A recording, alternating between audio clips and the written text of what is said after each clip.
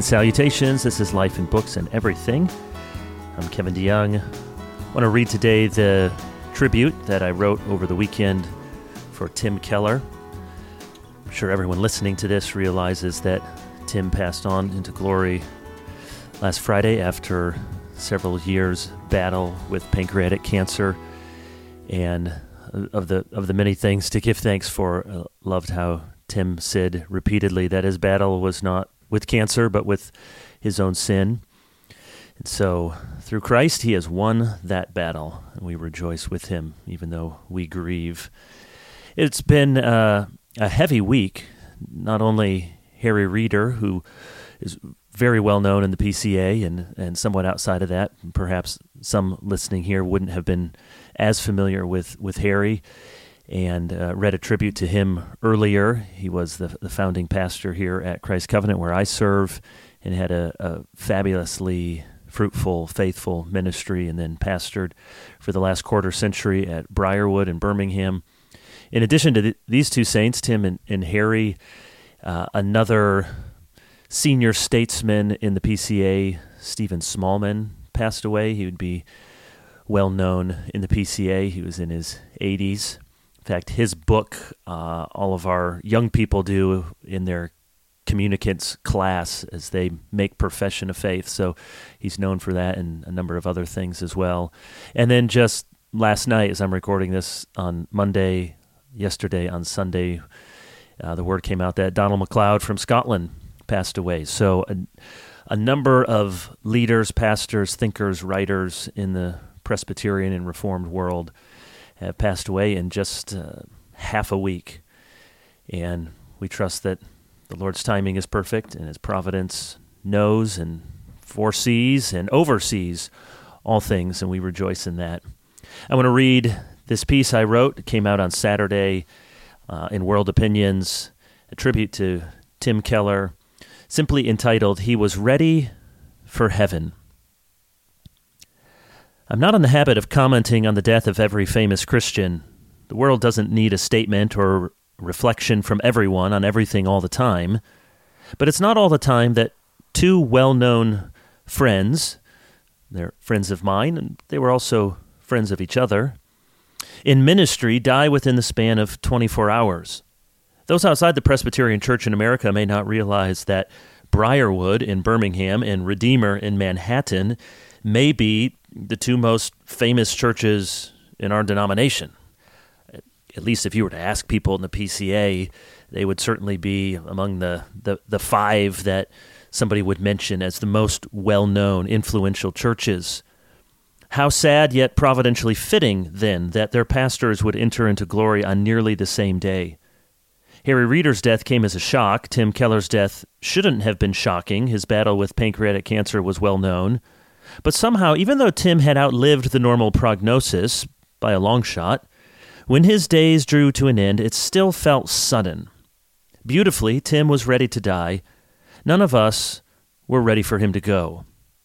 I initially got to know Tim through his books and his sermons, even though we had a few times along the way in the Gospel Coalition circles had an opportunity to meet. I didn't get to see Tim up close at regular intervals until 6 or 7 years ago when I came on the TGC board. We navigated some choppy waters in those days, and then later we were put together on the PCA's Sexuality Study Committee. Over many emails, phone calls, and meetings, I got to know the Tim Keller behind the famous books and famous sermons. Turns out, it was the same Tim Keller.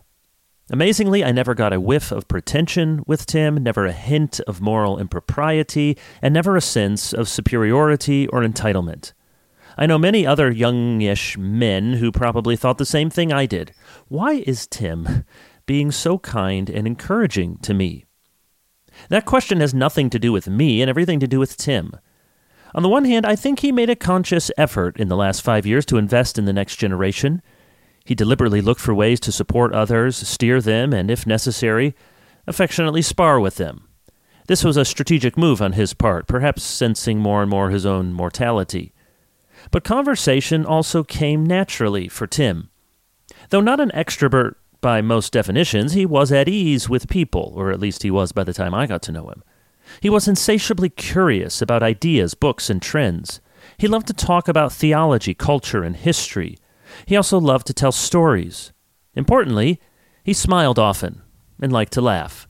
I've written before, at greater length, in First Things just a few weeks ago, about Tim's life and ministry, including some ways we were similar and some ways we were different.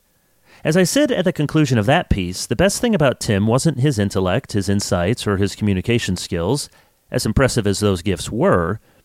Second to the gospel that he joyfully preached, the most lasting lesson from Tim Keller's life is Tim Keller's life. His books will last a long time, likely so will the church he pastored and the ministries he helped to start.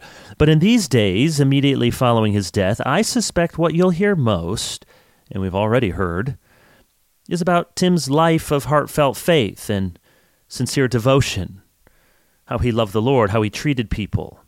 He loved Jesus. He loved the Bible. He loved his wife, Kathy, and their children. He kept the main thing. He wasn't a jerk. He wasn't a prima donna. He was enjoyable to be around. He was full of the fruit of the Spirit. He was ready for heaven. That's a good life. That's a Christian life. Soon after his diagnosis of pancreatic cancer in 2020, I was on the phone with Tim, probably talking about some brush fire at TGC. He said he needed to tell me something about his health and let me know why he would be out of commission for some time. His demeanor was sobering and realistic, but also hopeful and grateful. I remember hearing from Tim several months later. This is my paraphrase. You know, I've always talked about preaching the gospel to yourself and finding freedom in the gospel, and I've really believed it, Tim said. But with this diagnosis, I finally have complete freedom. Then he said with a chuckle, I can say no to everything now. Once you have cancer, you can do whatever you want. The comment was lighthearted, but it also made a serious point.